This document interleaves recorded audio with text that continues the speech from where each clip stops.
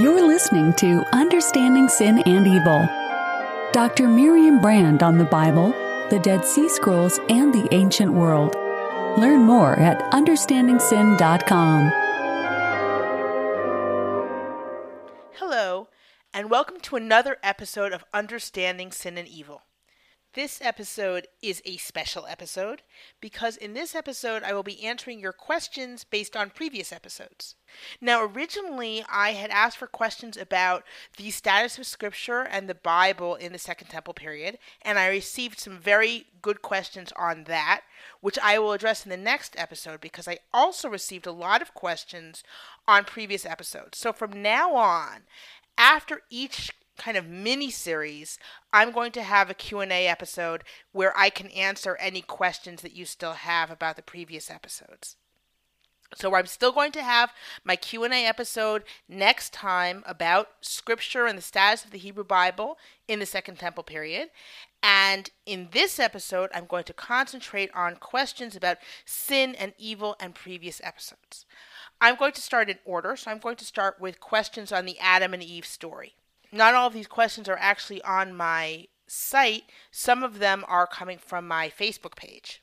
I would like to say before I begin, though, that I appreciate your questions. You know, it's very difficult to run a podcast when there really is no audience. I don't see your reactions. So I really appreciate your comments on my blog. I appreciate your questions on my Facebook page. Any sort of feedback you give me is really appreciated by me. So thank you for your questions. So Tom asks, I would like for you to get back to Adam and Eve regarding the death they were supposed to die if they ate of the tree of the knowledge of good and evil. What does it mean that on the day that they will eat of it, you will surely die? And that is a question. Usually what commentators say, and I'm talking about later commentators, I'm not necessarily talking about in the Second Temple period, but later commentators say, what does God mean? Because that verse saying, on the day that you eat it, you will die, is supposed to be the divine word to Adam. That's chapter 2, verse 17. On the day you eat of it, you will die. Well, what ends up happening is that they are kicked out of the Garden of Eden on the day that they ate it. So the idea is, well, they become mortal on that day. Now that is interpretation. That is an attempt to make everything work, to harmonize everything. We're actually going to be talking next time about what it means to harmonize text. That's something we sometimes do using interpretation. In other words, using interpretation, we solve problems where texts seem to contradict or where they don't exactly work with each other. And in the Second Temple period, this is also sometimes done by simply changing the actual words of the text. I'm going to talk about that a little bit more next time. But what we see here is that we have several accounts of this commandment. We have God saying to Adam in chapter 2, saying, you can't eat it because on the day that you eat of it, you shall surely die. And then when Chava talks to the snake, she just says, you can't eat it and you can't touch it lest you die. And the snake immediately contradicts her and says, no, you won't die. Now, if you listen again to the episode where I talked about this, there's already some interpretation that's done in terms of the punctuation of that verse by the Masoretes, where they change the punctuation. The Masoretes are in the 6th century, really between the 6th and 10th centuries, where they change the punctuation to say, undying being, you shall die. Right? And that's also kind of an answer saying, no, even the snake knows that once she eats the fruit, they're going to pass from immortal to mortal. However, that's not that clear from the verses in terms of the expulsion from the Garden of Eden. What is clear is that after they eat, God says to Adam that he's going to return to dust. So there is reason to think that there is death. Was that death there from the beginning? It's kind of strange because God says in chapter 3, verse 22, he says, now that the man has become like one of us, knowing good and evil, what if he should stretch out his hand and take also from the tree of life and eat and live forever? So it sounds like, in theory, Adam can still live forever, and then he's expelled from the Garden of Eden. Now he's not going to live forever. So the way you can interpret it is what ends up happening is, in fact, that on the day they eat of it, they end up becoming certainly mortal. That's one way of interpreting it, and in fact, that is a layer of interpretation we certainly find in the Middle Ages, that on the day you eat of it, you shall die, meaning on the day that you eat of it, you will become mortal as a punishment. However, in the plain meaning of the text, it's not necessarily that way, that it requires a layer of interpretation. Now, moving along to the Watcher story, and this came up a lot. I answered these comments in my blog, but I thought it bore repeating in this episode. I've repeatedly referred to the Watcher's story as the Watcher's myth, and what I mean is you have a biblical story. The biblical story is not about what we could call the Watchers. It's about the sons of God, whoever they are, divine beings of some sort, who mate with human women and then have unusual descendants, it seems. That's what there is in the biblical core story. Once we get to the Second Temple period, that has evolved into what I call the Watcher's myth. And by myth, I mean a story that has taken on specific religious significance. The Watcher's story is no longer just a story. It explains where evil comes from. And that's why I keep calling it the Watcher's myth, because at that point, it has a standing that is far greater than simply a story. Now, as we saw, particularly in the Dead Sea Scrolls, it's sometimes presented as a story, the Watchers were just the first creatures to sin. And sometimes it's actually presented as in a more mythical way, and more like this is where evil came from. Now, if you ask me, do you believe in the Watcher's myth? Well, no, I do not. I am lucky enough to belong to a religion, namely Judaism, in which Enoch is not part of our scripture or canon. And that is lucky. I actually, as much as I've studied Enoch and as interesting as I find Enoch, I am fairly thankful that I do not have to integrate Enoch into my personal religious beliefs. This makes things much easier for me. Moving right along. I had several questions about demons and demonic possession. So I have a question here. What is the biblical basis for ideas about demonic possession? In other words, I assume what was meant was the basis in the Hebrew Bible. There is not much of a basis in the Hebrew Bible for demonic possession, except where Saul is possessed by an evil spirit. He has an evil spirit, which seems to be some kind of melancholia, some kind of depression, psychosis, something that makes him act out against David. So there, if you want to really read into that verse, in certain texts of the Hebrew Bible, which are actually dated to the beginning of the Second Temple period, we actually see the Satan taking a more active role in somehow misleading people to do things. I'm going to talk about that in our next mini-series now, in which I discuss Satan and satanic figures in the Bible and Second Temple literature. But there is not a real basis in the Hebrew Bible as such for demonic possession. One of the explanations of why ideas of demons in general, why ideas of those demons become more prominent is the Persian period. I'd like to remind you a little bit about the history of the Jewish people, really. We have the vast majority of the Bible, really, if we talk about the 5 books of Moses, the Pentateuch, and the prophets, which have been written by the end of the First Temple period and into the beginning of the Babylonian exile. And then we have a real gap. We have the time that the Jews spent in Babylonia, and then the Persian Empire conquers that area. And eventually, some Jews return to Jerusalem during the Persian period. And eventually more Jews join them, but you still have a very active diaspora. Now, the Persian period, there's a lot of there's a lot of religious development and you could say theological development during the Persian period as a result of Zoroastrianism during the Achaemenid Empire. And we see, if we look at Persian thought, there's a very active kind of demonic world. And that very active demonic world is later reflected in Jewish writings of the Second Temple period. Not quite to the same extent. Now, I've noted already that, Lilith as some kind of demonic figure does show up in the Hebrew Bible, but we don't really know anything about Lilith. And in fact, whereas in Persian thought, you have a lot of named demons and angelic figures.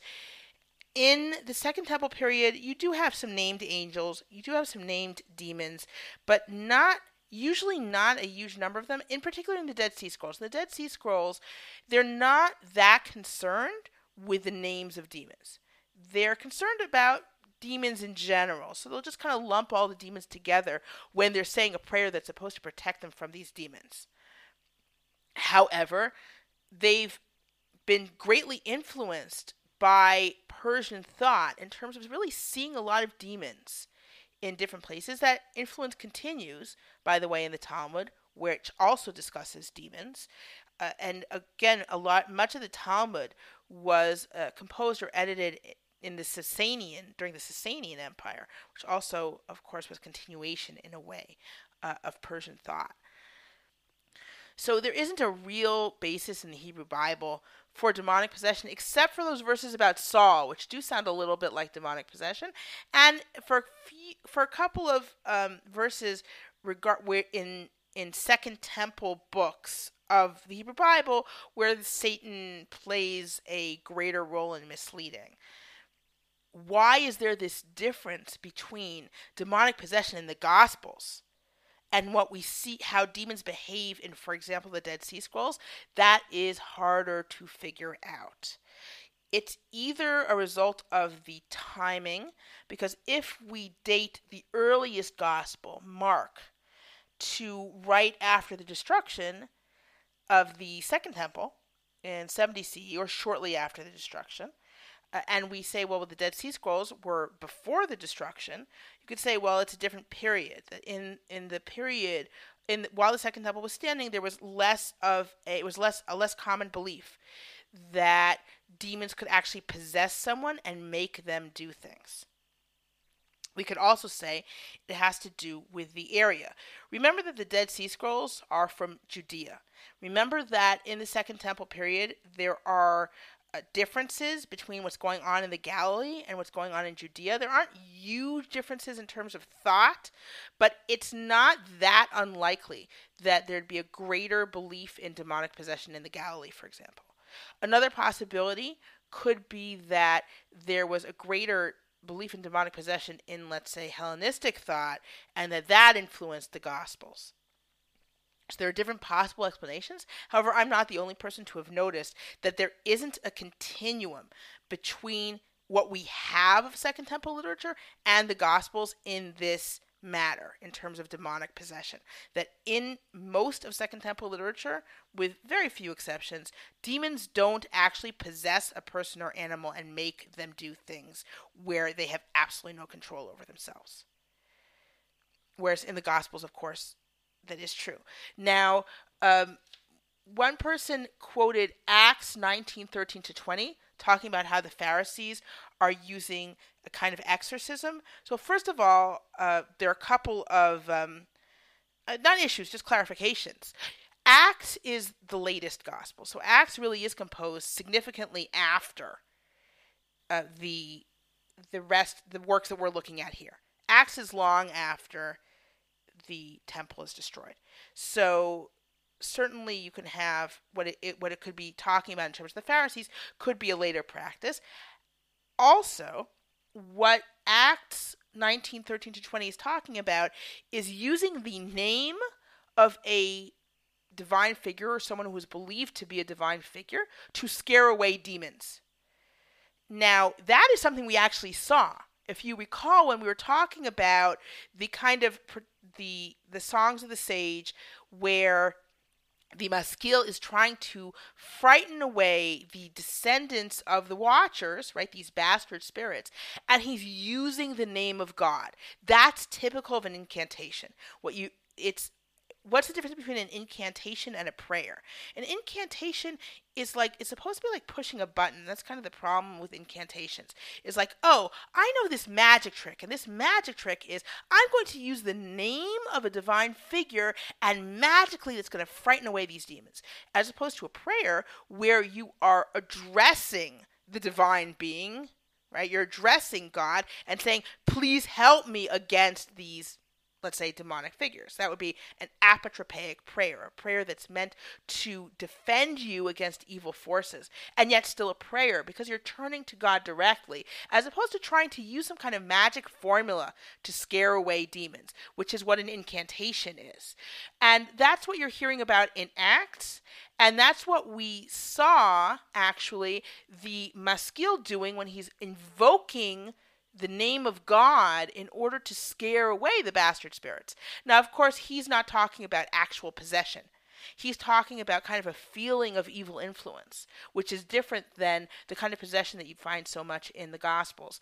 However, I already presented several ways that we can look at the difference. I expect that more will come out about this, and there will be more theories that come out about this as research continues. An interesting question I received was a question from Linda, and she said, how do you interpret wicked ones? Now, I'm not really sure in which wicked ones Linda's referring to. She's talking specifically, though, about the Watcher story. Now, in the Watcher story, in chapter 6, Genesis chapter 6, verses 1 to 4, it never calls anyone wicked. This is important to understand. Remember when I talked about the Watcher story and saying in the biblical context, not quite in the biblical context, let's say if we were to take those 4 verses on their own, we wouldn't necessarily say that anything bad had gone on. Now, the fact that right away afterwards we're talking about the corruption of humankind and the flood does lead one to believe that something bad happened. But in those actual verses, no one is called wicked. No one. And Linda brought up a question about how God judges the wicked. Does he cut them off without a chance for repentance, such as Genesis 38:7? Now, Genesis 38:7 is talking about Er, and it says that he did wickedly in the eyes of God, and so he was killed. Now, this is important, actually, for understanding sin in the Hebrew Bible and how sin works in the Hebrew Bible. The point of saying that Er had done wickedly in the eyes of God in Genesis 38:7 is to explain why Er died. Er is married to Tamar, and Tamar is left a widow. Why is she left a widow? Well, Er sinned, and therefore he died. This is important for understanding sin in much of the Hebrew Bible. In a lot of the Hebrew Bible, the consequence of sin is death. It's not something that can be erased. It's not something that can easily be gotten over. Sin has true and real consequences. Now, you might say, my religious listeners might say, well, of course sin has real consequences, except in the modern way of thinking, we usually don't really believe that. Bear with me. What I mean is, if I say, well, there's someone who murdered someone, and he felt terribly bad. He repented. He truly repented. He said, I'm sorry for murdering this person. You can say, well, that's fine and good that you're sorry for murdering the person. The person didn't come back to life, though. The person's still dead. Okay, so you could repent, but the person is dead now. It doesn't help that you repented.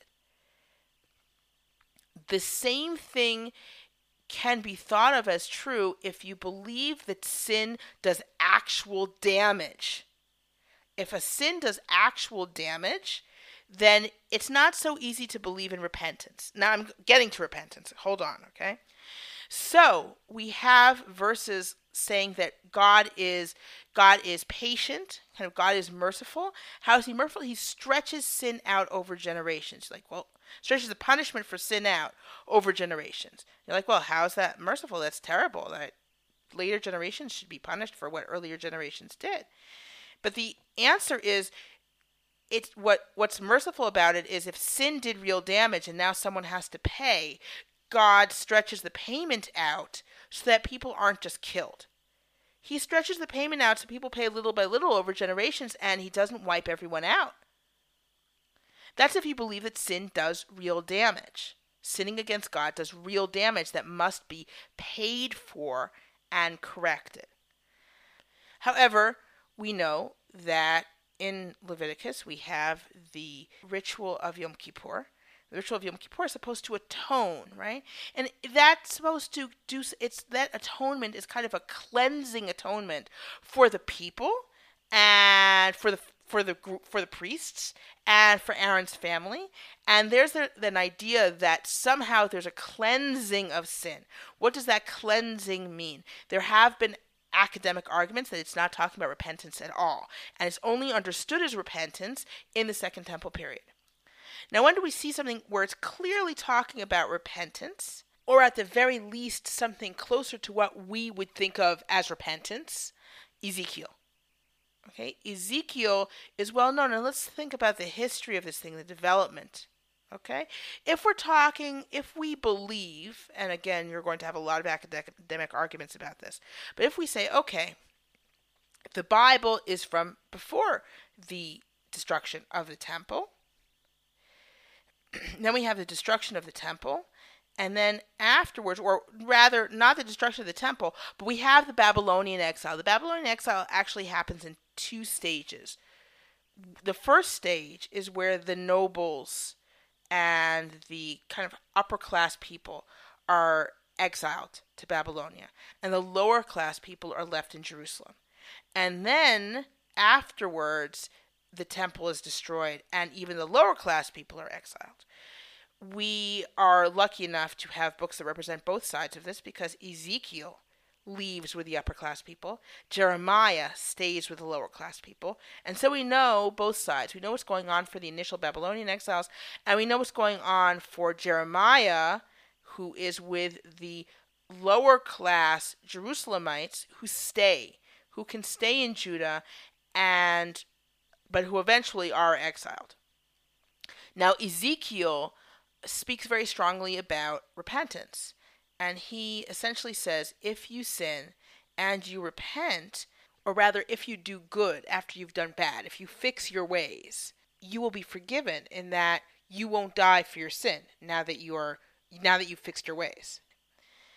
And it doesn't follow generations. This is important because what you have is Jeremiah says that essentially in the Messianic age, in the eschaton, there will no longer be punishment for previous generations. Now, just an aside, in Deuteronomy it says specifically that you are not allowed to punish a child for the father's crime.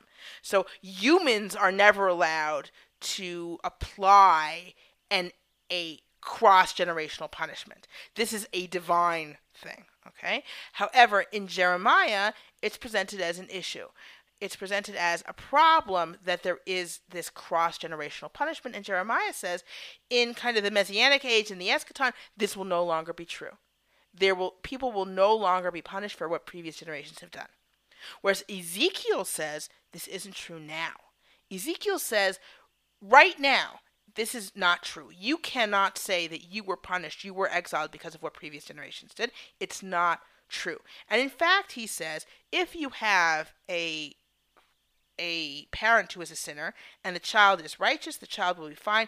If the parent is righteous and the child is a sinner, the child will die for sinning.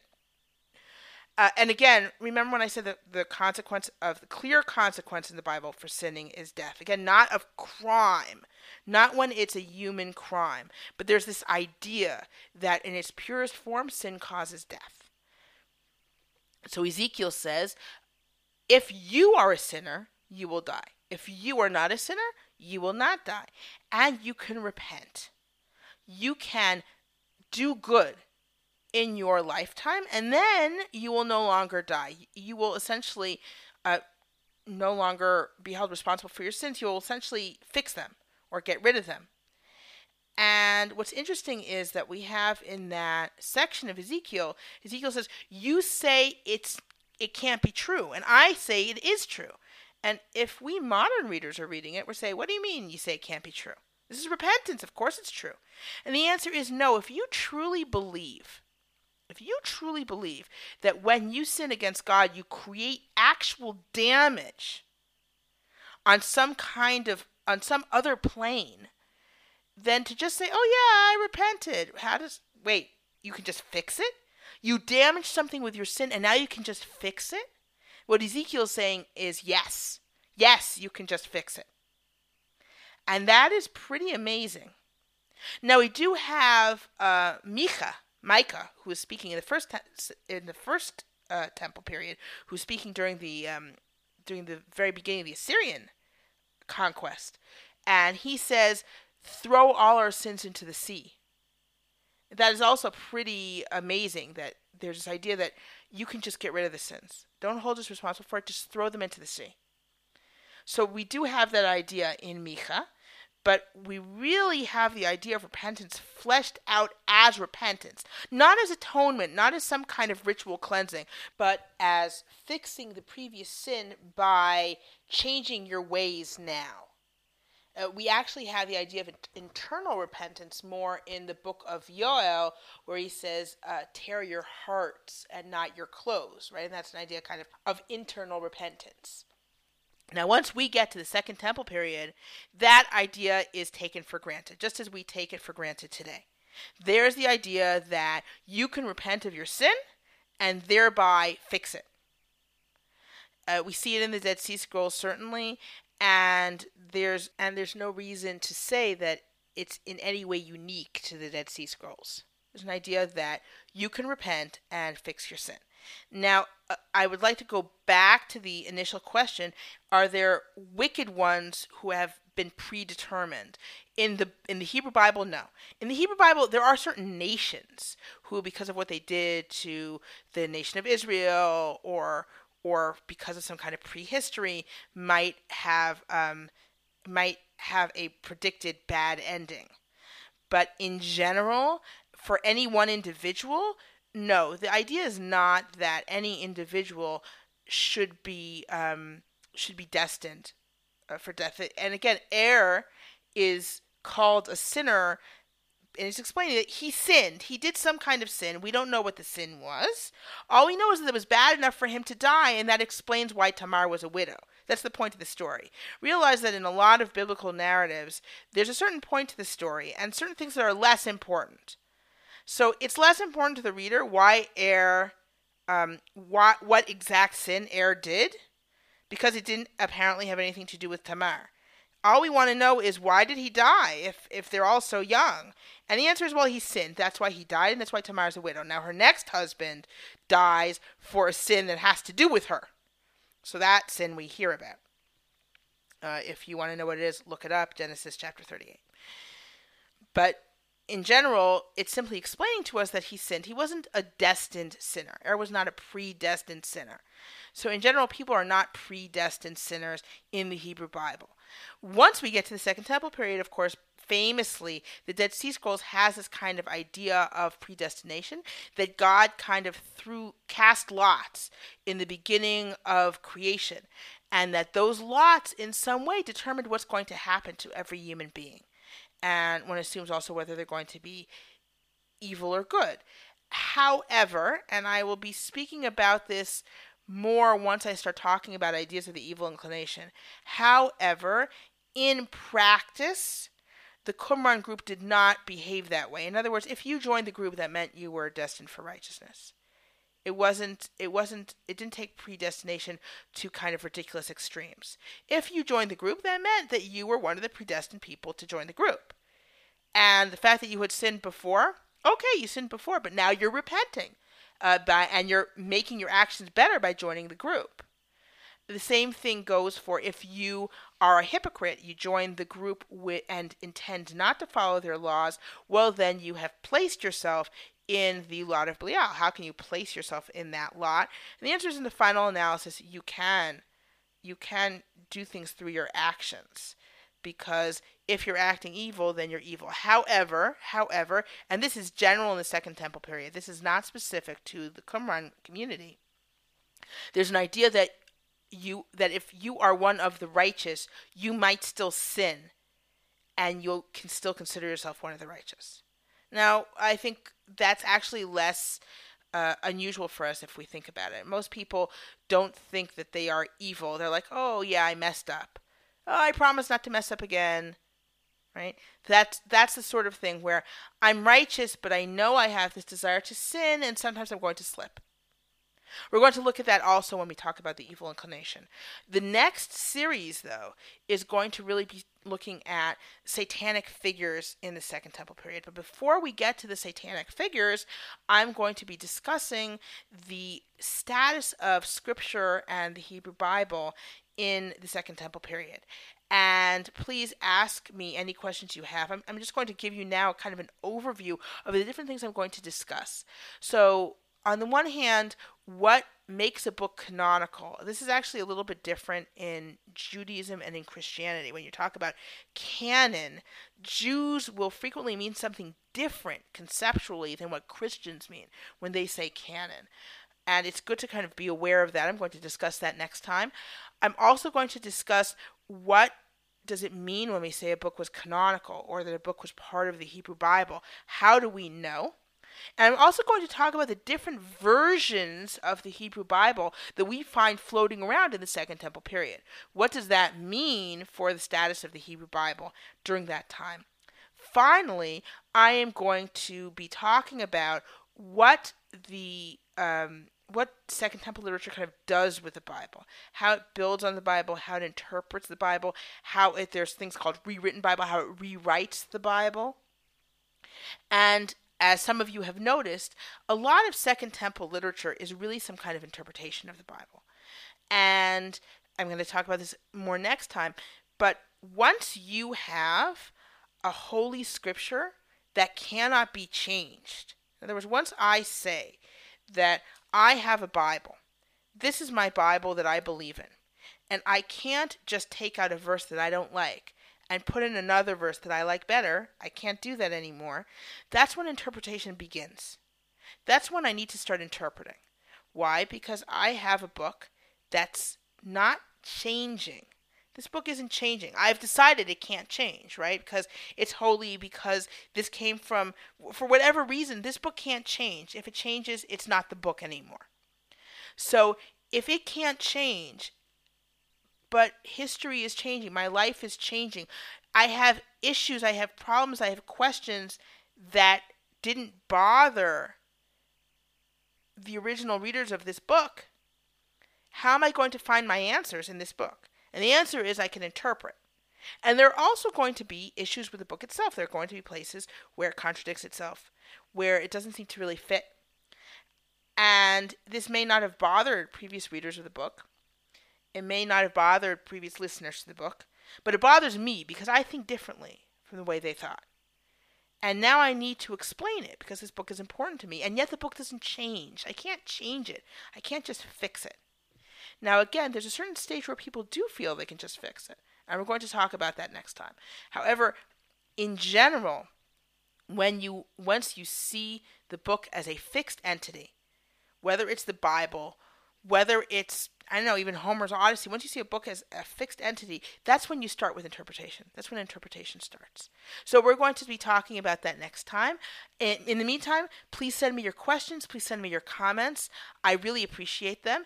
And I'm looking forward to speaking with you next time. You have been listening to Understanding Sin and Evil with Dr. Miriam Brand. Learn more at understandingsin.com.